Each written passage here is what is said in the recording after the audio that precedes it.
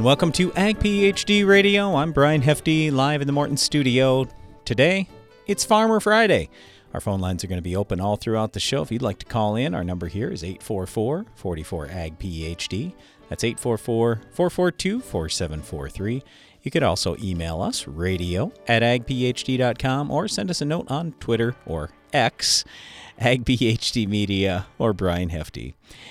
All right, so just to start things off today here on a Farmer Friday, I want to encourage you to do more soil testing. And I got a couple of soil test questions coming up we'll get to a little bit later in the show. But here was a situation that came up just yesterday. And so I was talking to a guy who said, all right, I want to do some composite sampling. And I said, okay, I understand. It's way cheaper. You're going to take this great big field, you're going to basically divide it into 3 zones, and so you're sampling roughly once every, whatever it was, 40 or 60 acres, I don't remember. And I said, I get it. You're going to, you're only going to pull 3 samples. You're going to pull a bunch of cores and mix it together, and that's it. But here's the thing. If you've got that great big area, let's just say it was 40 acres. You got 40 acres. Is there really, seriously, no variance within 40 acres? I mean, just stop and think about that for a second. Of course there's variance.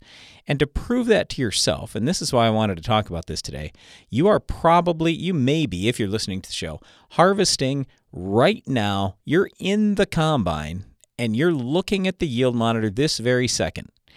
And quite frankly, you're probably paying more attention to the yield monitor than you are anything else, because it's interesting and it's neat, and it's like, well, that's my income right there. Well, look at how much that varies as you go through the field. I'll just tell you, even on our own farm, we had a whole bunch of areas this year. Now, granted, we were in pretty severe drought, but we had a whole bunch of areas that were 250 to 300 bushel corn in the low grounds, and anywhere where you had super heavy ground and things like that. We also had a bunch of areas that were 50 to 100 that were so drought stressed it was terrible. And I just want you to think about that, whether it's drought or weeds or fertility or something else that's impacting that field, there is variance through the field. And because of that variance, you're going to end up with different fertility levels. You just are. So, and here's the thing.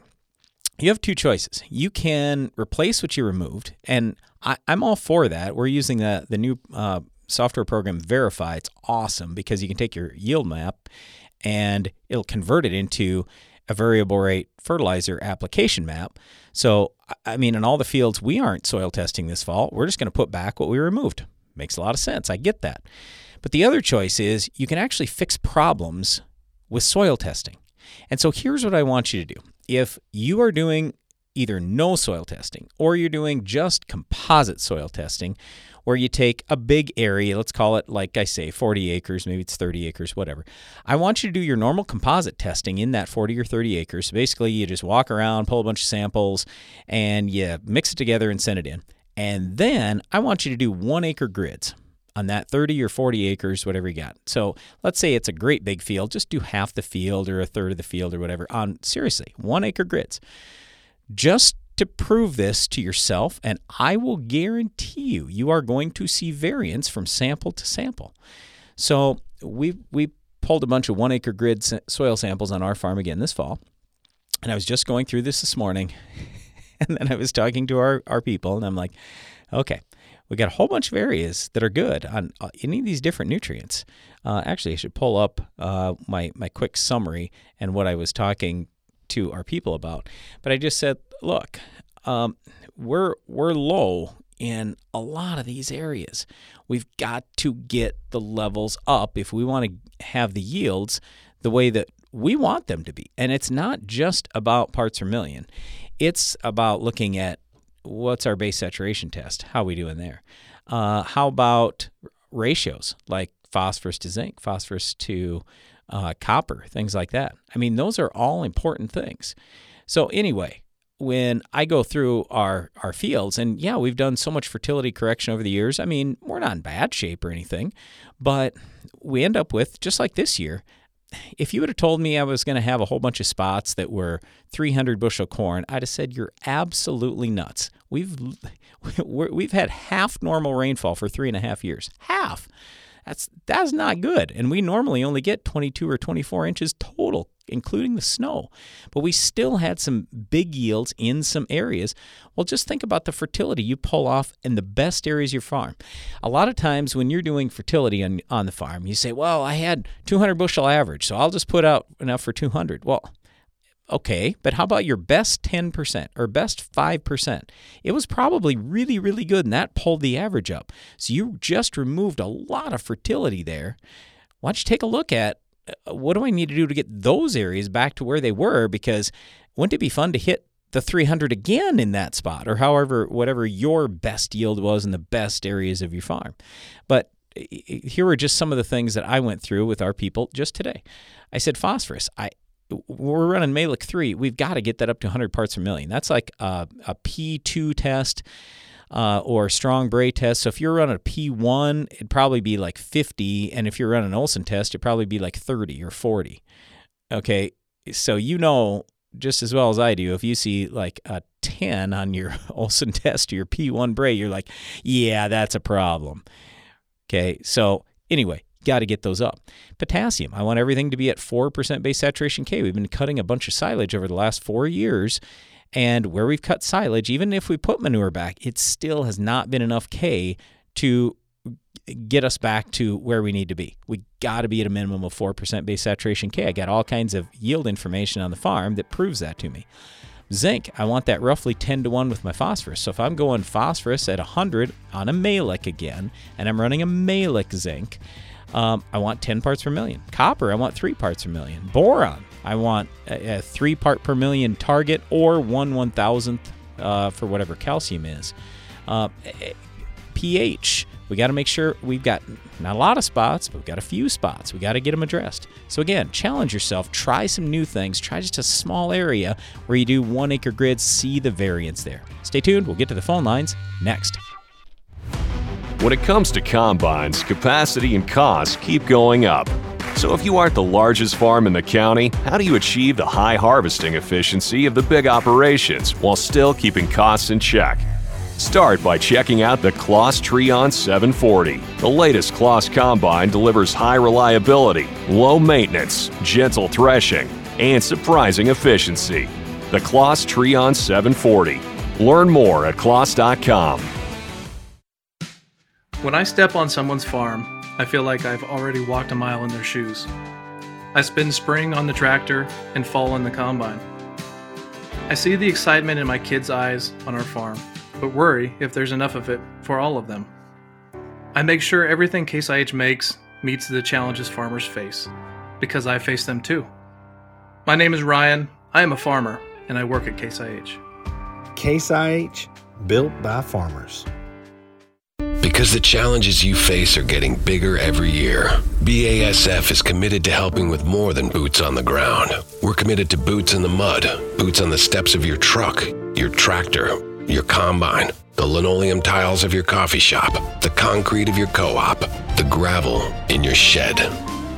So we can listen, learn firsthand, help right now to ensure success. BASF, helping you do the biggest job on earth. Insects have reigned since the dawn of time, adapted to their surroundings, experienced the harshest climates and toughest challenges until now. With 2 modes of action, Ridgeback insecticide delivers one devastating outcome for soybean aphids: extinction from your fields. They may have lived through it all, but they won't survive this. End soybean aphids reign at ridgeback.corteva.us.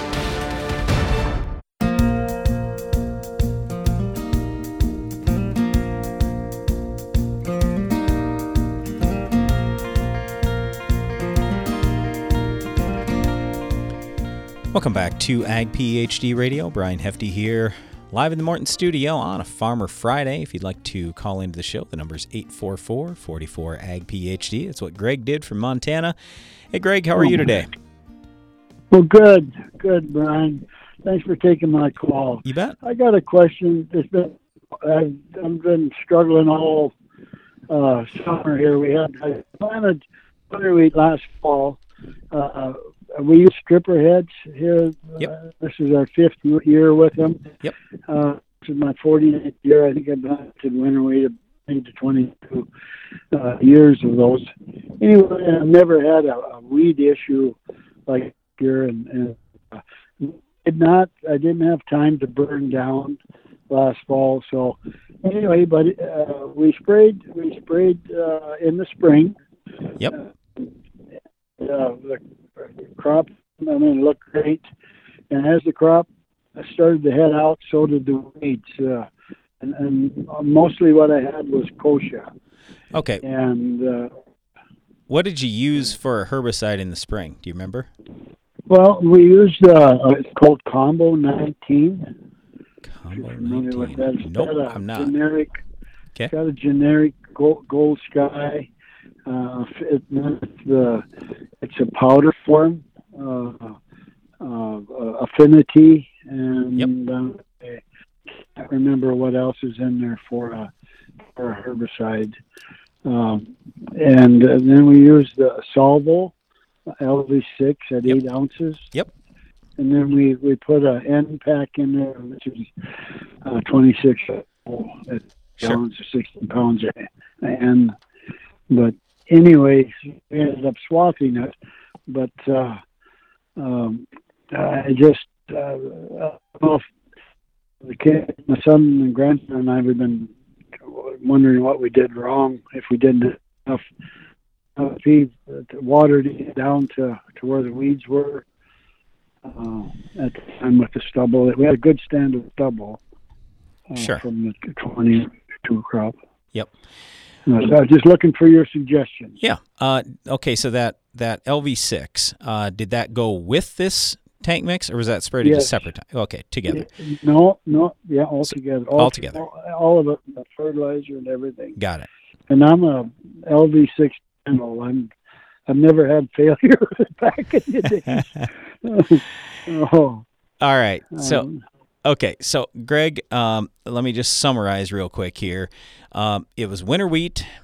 You seeded it last fall. This spring you sprayed, and then you ended up with a whole bunch of kochia, and you're basically just looking for what could have gone wrong there. Am I correct in all that? right. Yep, Okay. absolutely. All right. Okay. So, couple of things here. First of all, you said from last fall you didn't get a burn down on. It's not that big a Right. deal usually for kochia, because kochia is a summer annual weed, not a winter annual. But I mean, this is one of the things. If let's say you did end up someday with some winter annual weeds, we talk about burn down and then residual products like Sharpen and stuff like that. But in your case, with winter wheat, I really don't think that's coming up till spring, and Sharpen is probably not going to last all the way into the spring very well anyway. There's another product called Anthem Flex that you could use that's got a Group 15 in there that actually would last into the spring, so that would give you some help. So that would be something that you could do. I'm not saying that that's a must, but what I would say, if you use this, so again, I'm not familiar with Combo 19, but if you say it's like a generic Gold Sky, what Gold Sky has in it is Starane. That'd be the only thing it's got to kill that kochia. Now, it's possible, there's an outside chance that you may have some Starane-resistant kochia. I hope that you don't, because Starane is a real good option. We really like that. Let's say that it isn't Starane resistant. Okay, so Starane has activity on kochia. LV6 has activity on kochia. Now, could there be a little antagonism there? Maybe. I'm not super worried about it. Probably more antagonism on the grass control. But, I mean, honestly, yes, coverage could have been a thing. It also could have been something where the weed height got to be a little greater than what you may have thought. That happened to a bunch of guys throughout the Midwestern United States because we had way more heat units than normal. So guys sprayed at the same time they always do, but the weeds were a little bigger. So that could have been something. But yeah, you want to make sure you get really good spray coverage. That's obviously critical. So, I mean, those things could have happened. So moving forward, there are a couple things that you could try. So you could switch out what you're doing for herbicide if you wanted to. So like I would just say a lot of people now have gone to Husky FX because that's got two different things in there that are going to kill that kochia. You've got there's an HPPD chemistry, so it'd be a little bit like the Callisto we use in corn throughout much of the Midwestern United States, kind of the same chemistry. That's decent, and it also has residual, and there's staurin in there as well. So that's pretty good. Otherwise, you could do Wide R match. That's the new one from Corteva that came out a year ago. It's wide match, so that's Stinger and Staurin, but then it's also got a 2,4-D replacement product in there that has activity on kochia as well. So, I mean, if it's me, I'm at least considering those couple of options, so I get another mode of action out there.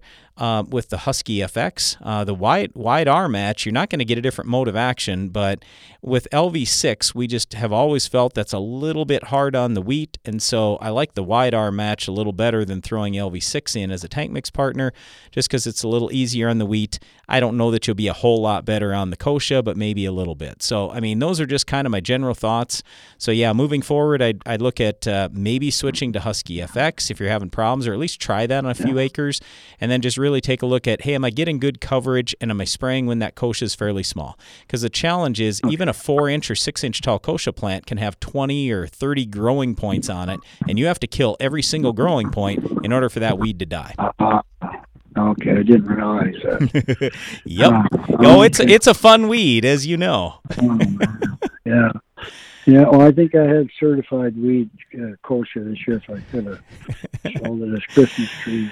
But, yeah. anyway. Hey, did you? How was the weather for you this year? Did you have more drought, heat? I mean, how was it out in your area? We started. No submoisture, but we were fortunate last fall. We had 1.2 to 1.7 inches. Yeah. So I hurried up and seeded, got the winter wheat in, and it all got up.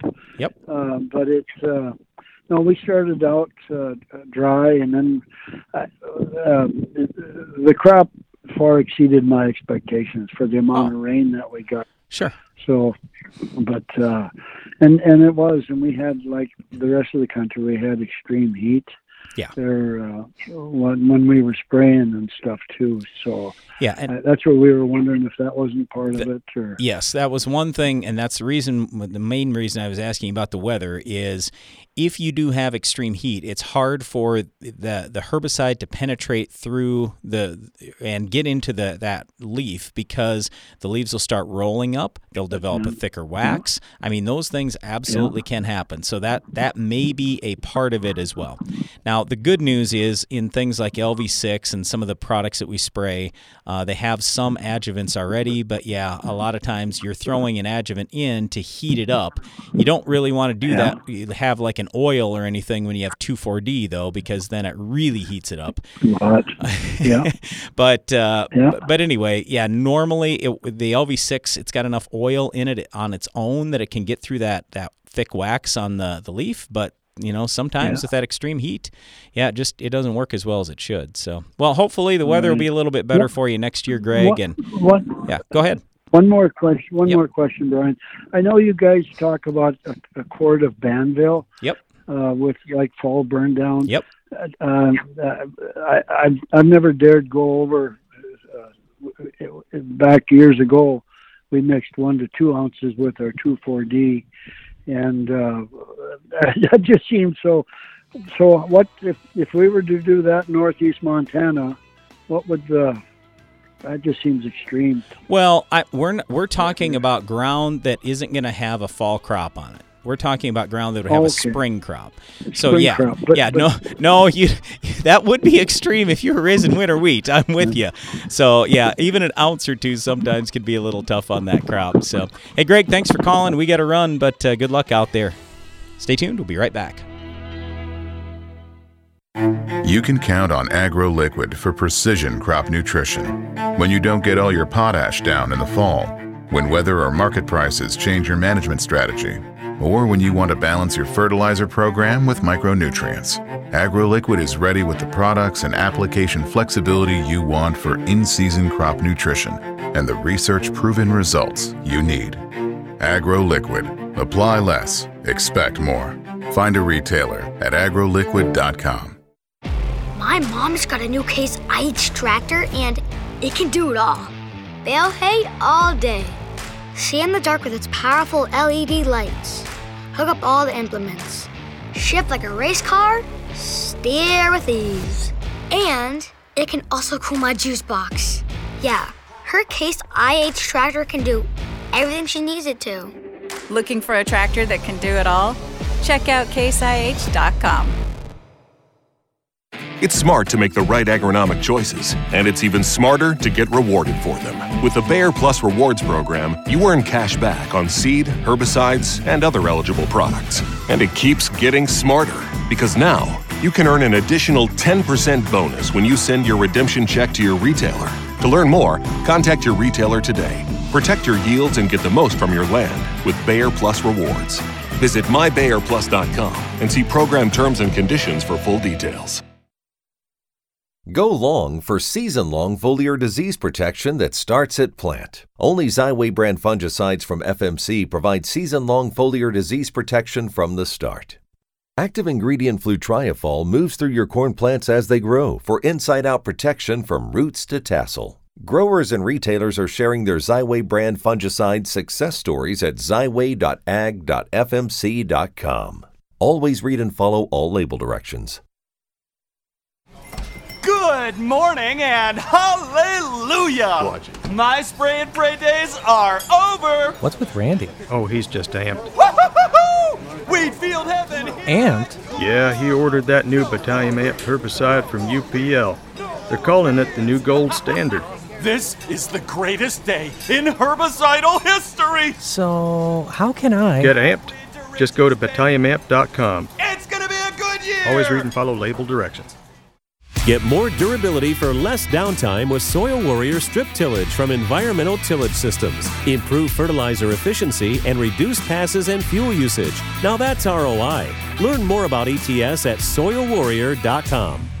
Did you know 20% of stored corn is overventilated by 3 points of moisture? On 100,000 bushels, that's a whole semi-load. Stop this problem for as little as $2,100 per bin with the End Zone for Corn from Farm Shop MFG. Learn more at farmshopmfg.com.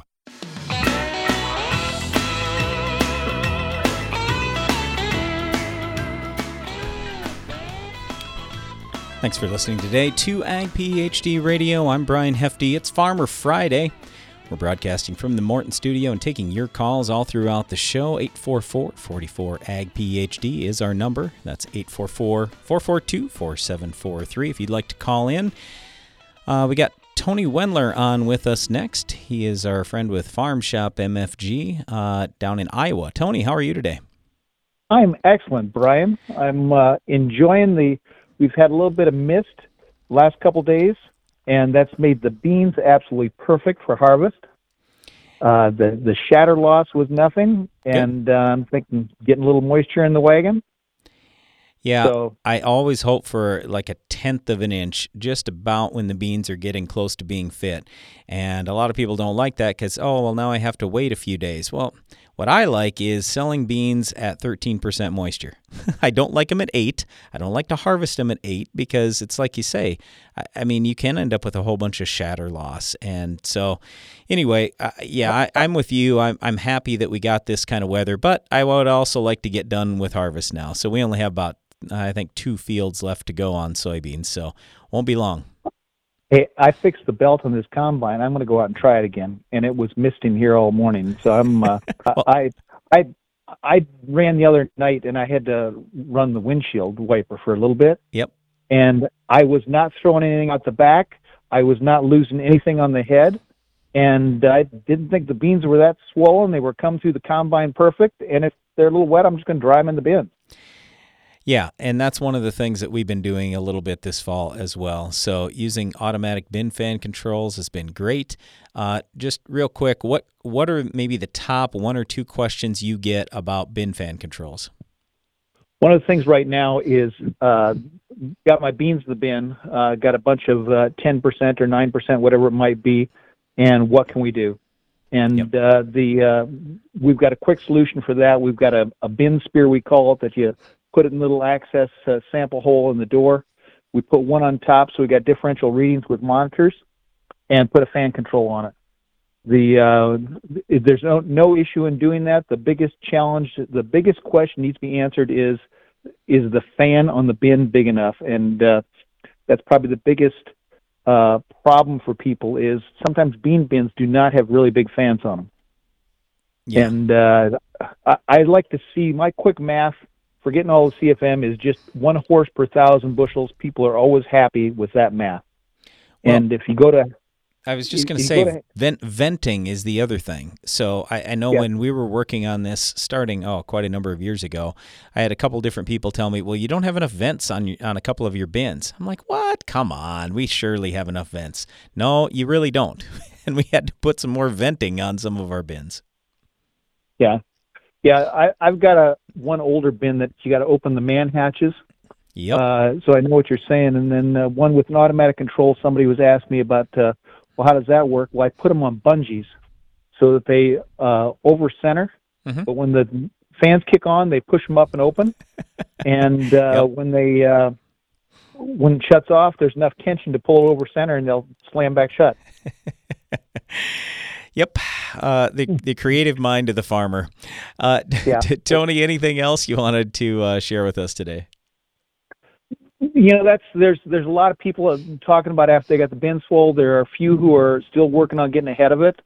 You can really make a difference, and the math really works. So manage that moisture and maximize your sale. It adds to the harvest, and with the prices slipping a little bit, it's always great to add some a little bit back to the bottom line. And it's big money, you know, on a 20,000 bushel bin, 3 points of moisture is a semi-load of soybeans. Yeah, it's a really big deal. So we started analyzing that probably 20, 25 years ago on the farm. I'm like, guys, I'd be way ahead to take a dock at 14 than I would to combine beans or haul beans in at 11. And I know everybody gets upset with taking a little dock, but there's hidden loss that is unbelievably huge when that moisture is below 13%. Well, again, we've been talking with Tony Wendler here. He is with Farm Shop MFG. Just go to farmshopmfg.com to learn more about some of the things he's working on. Tony, thanks for the time today. Appreciate you calling in. Have a good weekend. Yep, thanks, Brian. Bye-bye. All right, we're heading out to Pennsylvania next. Got Kevin calling in from there. Hey, Kevin, heard you've been doing some harvesting on beans this week and maybe planting some wheat as well, huh? Hey, Brian. Yeah, we started Wednesday on that and took our beans off. They were coming off pretty good, around 13.9 moisture-wise, so I felt it was time to go. Yep. And then yesterday we came right behind it with some little bit of lime. It needed some, and had my guy in the other tractor planting the wheat. So, yeah, we're going to see how that goes. Got a little jump on it. Nice. So, as far as the bean yield, were you pretty happy with yield so far, or what's it looking like? Yeah, for that particular farm, I was, being that I knew it was kind of low on pH and it needed some. We knew that going into this year and just couldn't get it on. But so we were at 58 bushel average. I know that's not huge numbers compared to other regions of the country. For here, it's pretty good. And especially when you factor in the white-tilled beer pressure, we did pretty good there. So I think once we get this lime on, get another little rotation in there with the wheat, I think we're going to be looking good going into corn the following year. Sure. And then back into soybeans. So hopefully bump that average up closer to 60. And, I think we're looking good. How low is the pH when you say you're liming? So we are at 5.8, I think we had it analyzed at, or tested at rather. And so, it didn't take much to get it up. We just knew we needed to get it up a little over 6 there and to be happy. So a little bit of lime went a long way on that one. And, what we've found is it's even more beneficial in corn than it is in soybeans. So now is a good time to do it when you still have basically a year and a half before you put corn in that field. So a lot of that lime hopefully will be active by then. And, hopefully the pH is in the 6s then, because it can be a really big deal. Right. And then one thing I wanted to ask you with this wheat, just kind of switching gears here, a lot of guys, everybody's got their own method of putting out fertilizer and when to do it. Some guys do a little bit, in the fall once they plant it. Some guys like to put all their nitrogen out, and other, I just wonder what you guys did. Well, I don't know that you want to do what we do because we're in a little bit different climate. So it barely rains here, it seems like, anymore. We haven't had good rain, a decent rain year since 2019. So, right. So I'll put it this way. With wheat, you a lot of times want to just get enough nitrogen to get it going, and then you want to hold back some nitrogen until later, because otherwise you get a taller crop without adding more bushels. You have more lodging issue, and you can just run into some more problems. So we'd rather have a guy put a portion of the nitrogen on up front in the fall, and then come along and stream bar, or however you want to do it. We like stream bars personally. And so we like to do that on our farm when we raise wheat or oats, just pretty much any small grain, and that usually works out quite well. So my brother Darren and our research lead Glenn went down to New Zealand probably 3 or 4 years. It must have been right before COVID. And they visited the world record barley producer and the world record wheat producer. And for both of those guys, they thought that the crop looked a little bit yellow early in the season, and that was strange to them. But for both guys, they're like, look, we don't want to load up on nitrogen early. We want to hit it just a little bit later, and then we have better protein levels, we have better yield, it'll be fine. So that was one of the things that I remember those guys talking about after they'd looked at these two amazing producers of small grain. Okay, and that makes sense because, a lot of guys that do switch it up, they'll say, well, hey, my wheat is up and growing here early in the spring, and boy, it looks nice and green, and, yours looks a little yellow, and it's like, hey, well, we haven't got the nitrogen on yet.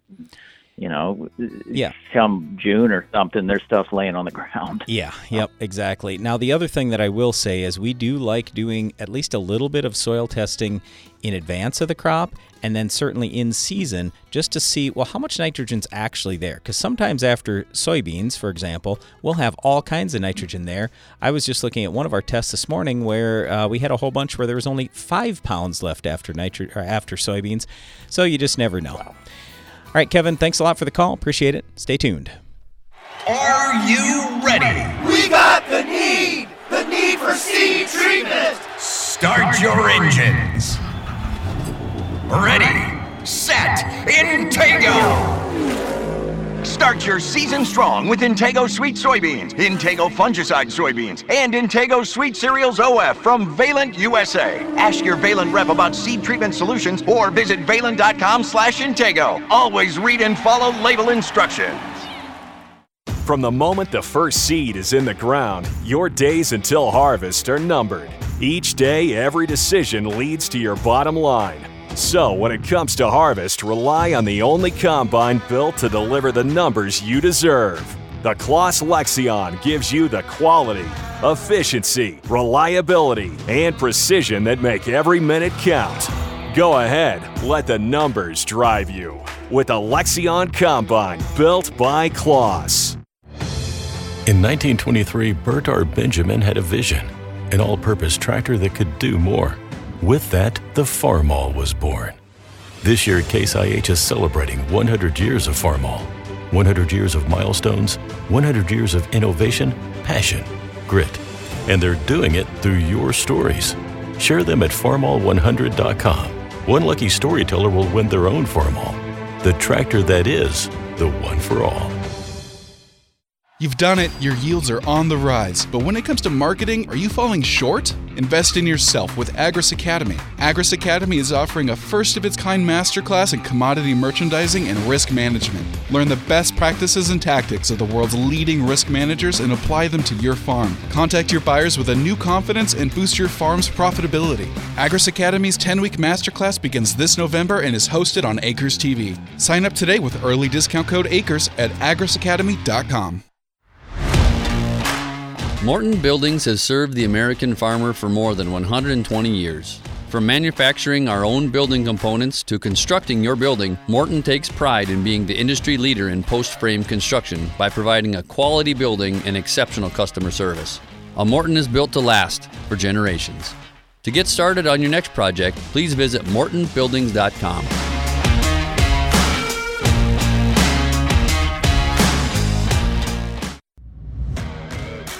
When nematode pressure, seed-applied Trunemco provides assurance. Growers using Trunemco are seeing a difference, from early plant vigor to improved soybean and cotton yield. Impressive results are everywhere, and we want to hear about yours. You could win $20,000 and be named a Trunemco Elite Grower. Don't delay. Contest ends October 31st. No purchase necessary. Void where prohibited. See full rules. Learn more at newfarm.com/USST.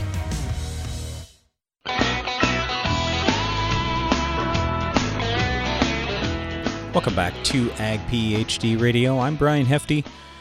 Live in the Morton studio today, it's Farmer Friday.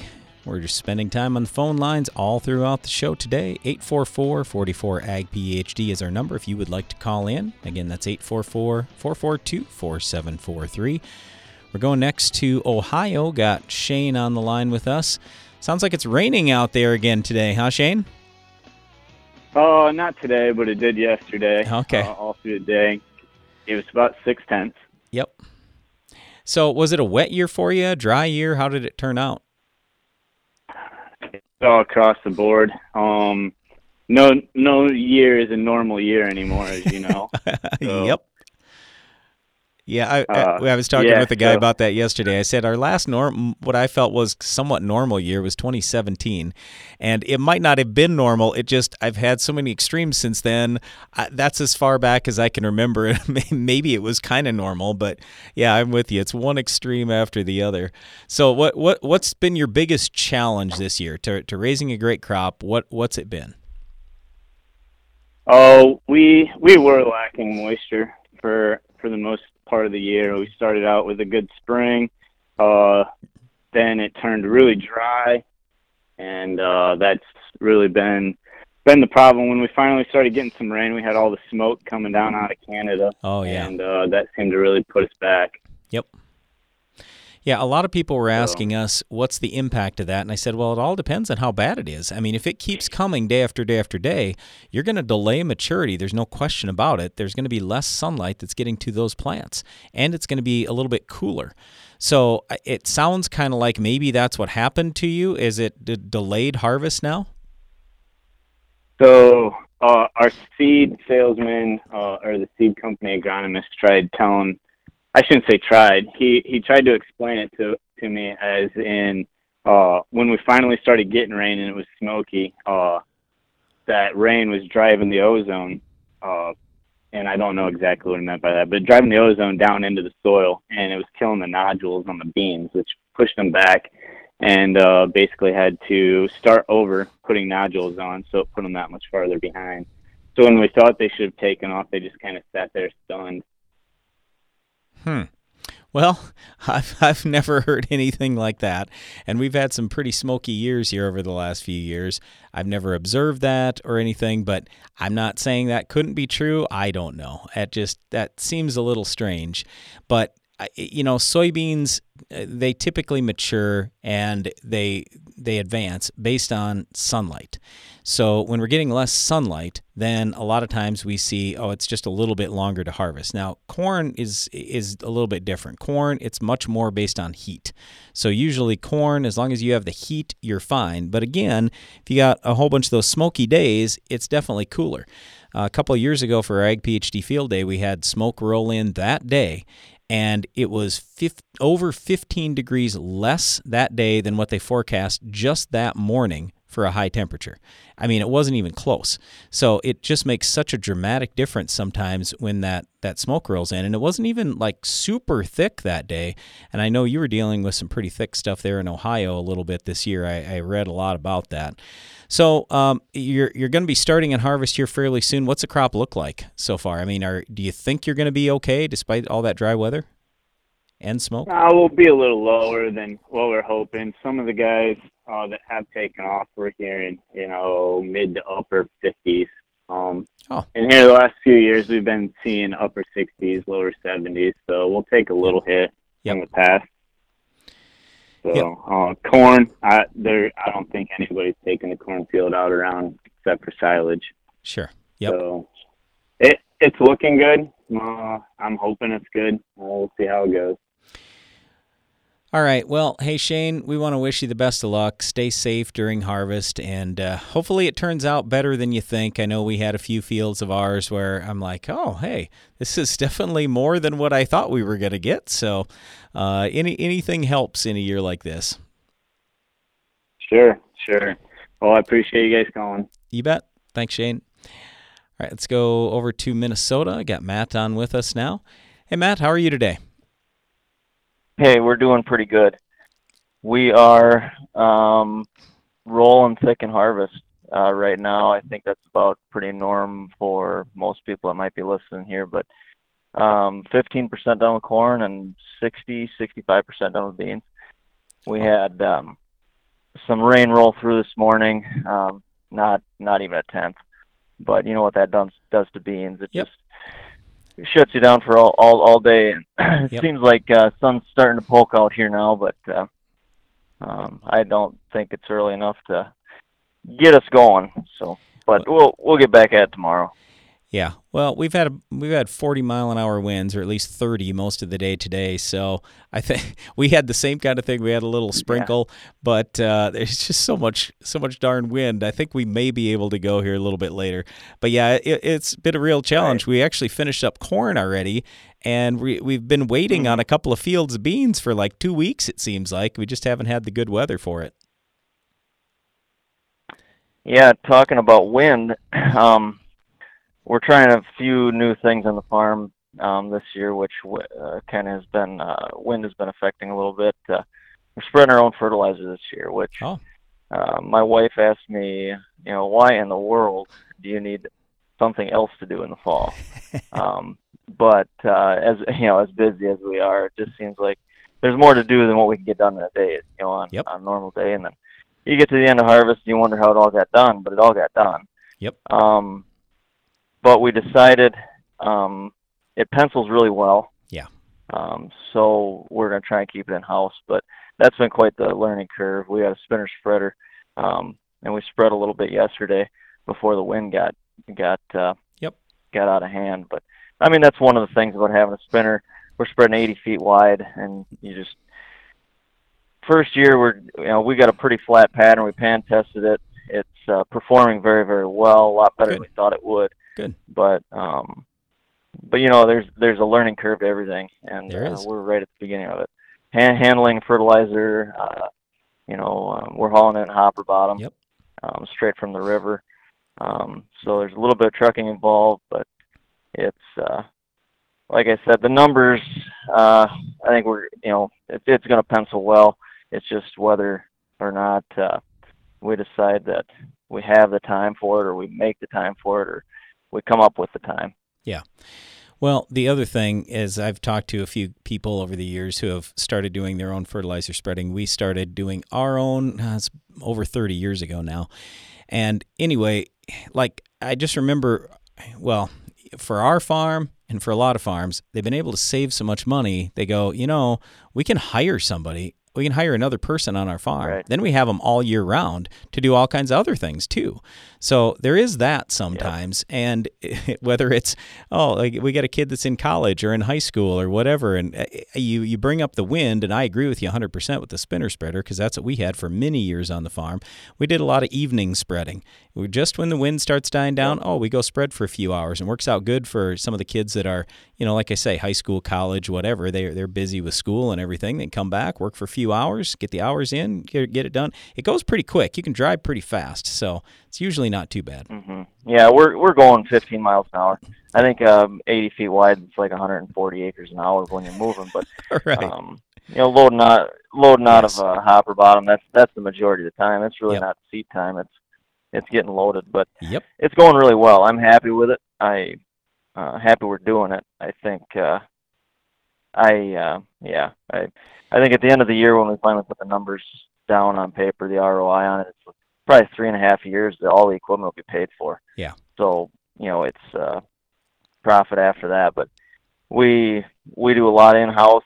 Pretty much everything's in-house labor, and we don't pencil in any of our time. It's like I think everybody says it, which there's good and bad to that. But But yeah.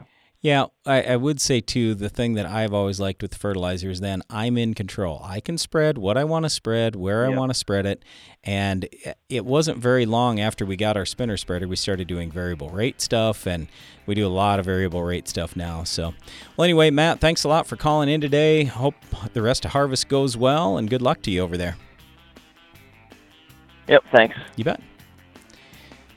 All right, it's Farmer Friday. Got just a little bit of time yet today. If you want to call in, the number's 844-44-AG-PHD. Stay tuned. We'll be right back.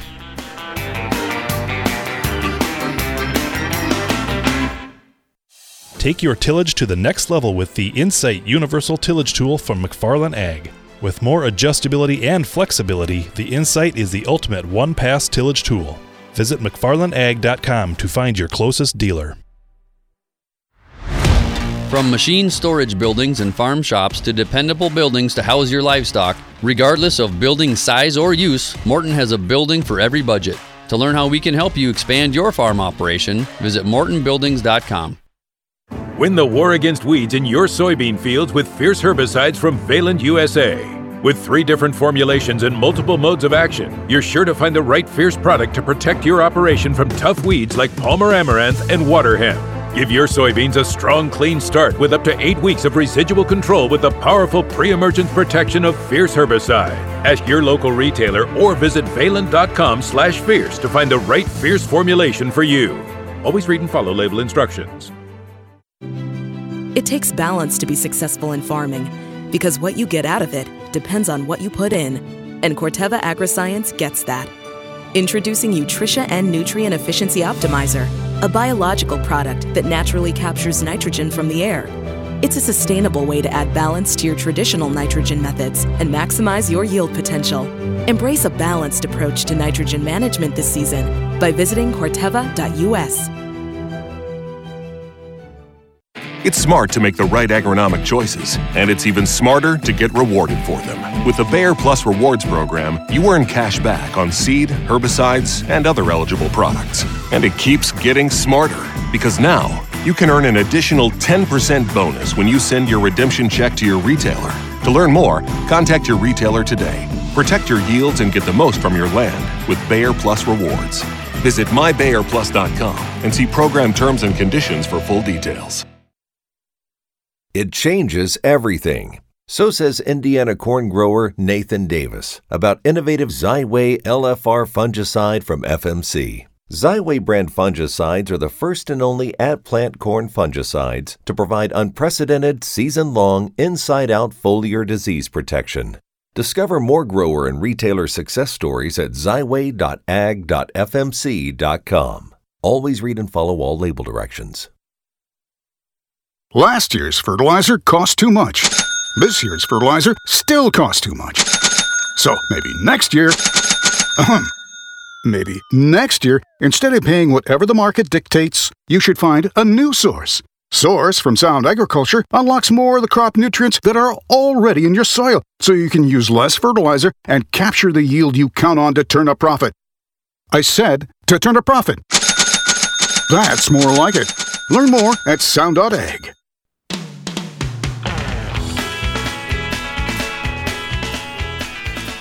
It's Farmer Friday, and this is Ag PhD Radio. If you'd like to call in, the number's 844-44-AG-PHD. We're going right back to the phone lines. Got John calling in from Kansas. Hey, John, hear you been real dry down there, huh? Yes, sir. We've really been dry. This is the second year in a row. We had kind of a wet spring, but we've only had 1.5 inches of rain since the 5th of July. Ooh. So it's pretty dry. It doesn't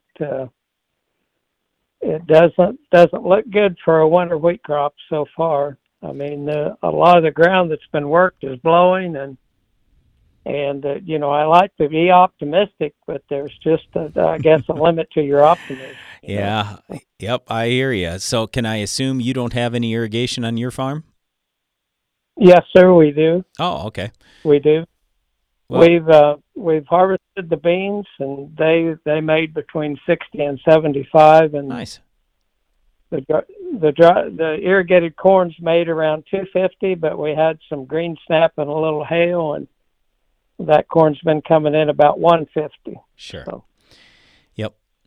So let me ask you, on that green snap, have you tested that soil there? Because I'm always curious if guys have looked at the potassium levels, because what we've found over the years is a lot less green snap where we have high potassium. But being in Kansas, a lot of people we work with down there have high potassium already. I'm not for sure on the potassium. We took some tissue samples, and the corn, the potassium seemed to be okay on the corn. I don't know exactly what it was, but sure. I just noticed most of the green snap was kind of up on the hills where the soil was lighter. Yep. And there may be, we've got that gypsum, that calcareous soil that the pH is pretty high on, and I don't know whether that makes it more susceptible or not. So, not necessarily, but yeah, it can cause some nutrient imbalances. But I mean, if you ever do soil sample those spots, send them to us. I'd sure like to take a look at it. So, with your wheat, you say you must have seeded some winter wheat. Has it gotten started, or is this ground? You were talking about the ground blowing where there's winter wheat. Is the wheat not going yet, or? Well, I no-till, so I've still got some cover. Okay. And I've opted not to plant any winter wheat. The guys that are still farming the ground have planted some wheat just to get some cover on it. Sure. And it's, since we got this rain, the first of the week we got a half inch, and I see some of it starting to sprout now. So. Yep. But there's just no subsoil moisture at all. So yeah. I just don't know. Hopefully we get some snow, but I don't know. Don't know what the winter's going to bring. So, but the temperature's changed 35 degrees since yesterday, so it's pretty cool and windy here today. Same thing up here. Yeah, it was 90-something degrees just the other day, and I'm like, oh, this is amazing. And now this morning I get up, and I'm going to say it was 41 or something like that at my place. So, yeah. Yeah, we were 80. We were 85 yesterday, and it was 51 this morning. So, yep. Yep. The plains in the United States, the weather can change pretty quickly. So. Yep, that's for sure. Well, hey, John, thanks a lot for calling in today. Really appreciate it. We'll pray for a little rain for you down there, maybe some snow over this winter. That'll help you guys out down there. So good luck, stay safe, and thanks for calling in. Yes, sir. Thank you very much. Have a good day. Yep, you too. All right, we got Doyle on next from Tennessee, wondering how to control voles. Hey, Doyle, so voles are a real problem for you, huh? Yeah, in a cover crop rotation, they certainly are. So what kind of cover crop were you throwing out there? Rye? Rye's in the mix. It's a 7-way blend. Oh, yep. Yeah.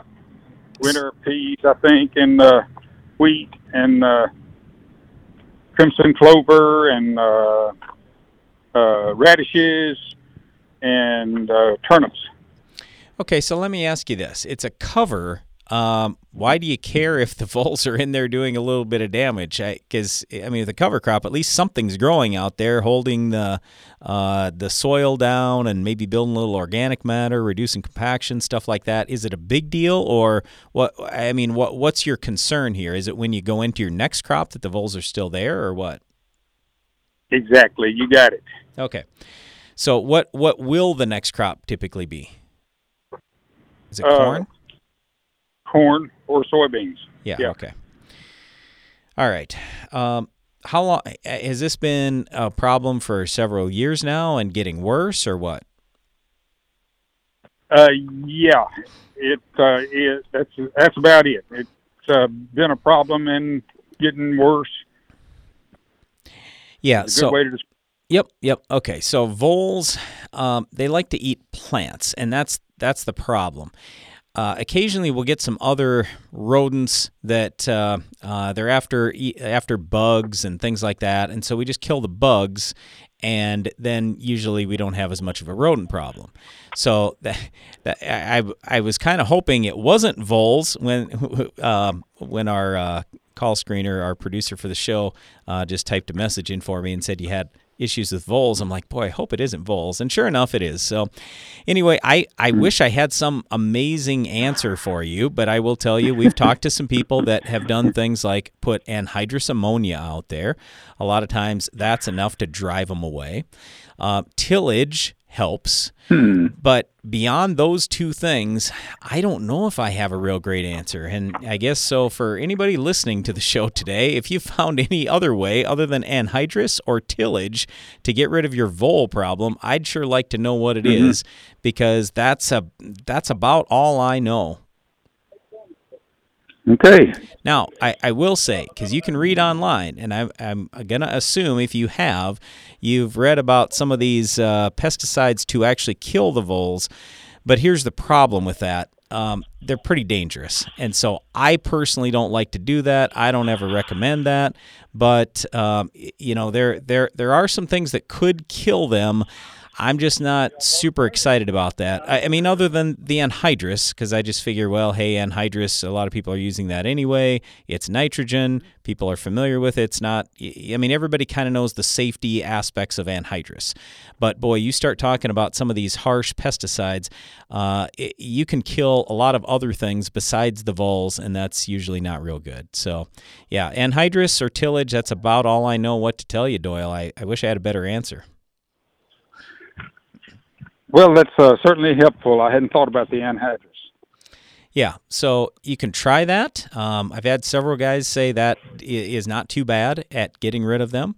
I guess if you do give it a shot, let me know how it turns out for you. I certainly will. All right. Well, hey, thanks a lot for calling in today, Doyle. Appreciate it, and good luck down there. I appreciate it. Thank you for all y'all do. You bet. All right. It is time now for the Ag PhD mailbag. It's the mailbag. Got this question in from Rich. He says, I've been trying the last few years to get my soil health in order, so I've been taking some soil samples. He sent us a soil sample here, by the way, and he says, I added this spring some nitrogen and some potassium. Well, now I want to get my sulfur level up. Is this an acceptable time of year to put down sulfur? He says he's in Pennsylvania, and he's got a 90% elemental sulfur product locally that he can get. Can you recommend an application rate? And he wants to use this in his lawn. All right, so Rich, here's the whole thing. When we're talking about lawns, you are going to need nitrogen like all the time. So we typically will say, all right, if you need sulfur also, put ammonium sulfate out there. That's what I do. That's what Darren does. A lot of people will do that with great success. So if it's me, I'm just going to use ammonium sulfate. The reason why elemental sulfur is nice is it's a slow release kind of product. And the problem and the concern with that is I don't know about the source that you're getting. What I would suggest, if you want, is take some of whatever source you're going to buy, put a little bit in a mason jar, clear mason jar, with some water, shake it around, come back the next day, shake it around, come back the next day, shake it around, and just see if it's dissolving or if it's not. Because if it's not dissolving in a couple of days, that means it's not going to be dissolving real quickly in your field either. Because this is in pure water I'm talking about. So anyway, I'm just saying you can use elemental sulfur, but it's going to be a slow release product. Usually it'll break down over a year or two, something like that. So if you want to do that, fine. But if it's me, I'm just going ammonium sulfate. You need the nitrogen, you need the sulfur too. Do that, and you can do it anytime you want to put nitrogen on. I mean, I'm not going to say now is the best time of year to put sulfur on. If you want to put some on, you sure can. But I'd probably do it real early in the spring if it's me. Well, thanks a lot for the question. Well, before we go, just want to say thanks to Alex, who was producing the show for me today, and thanks to you for listening, and be sure to join us again each weekday for more Ag PhD Radio.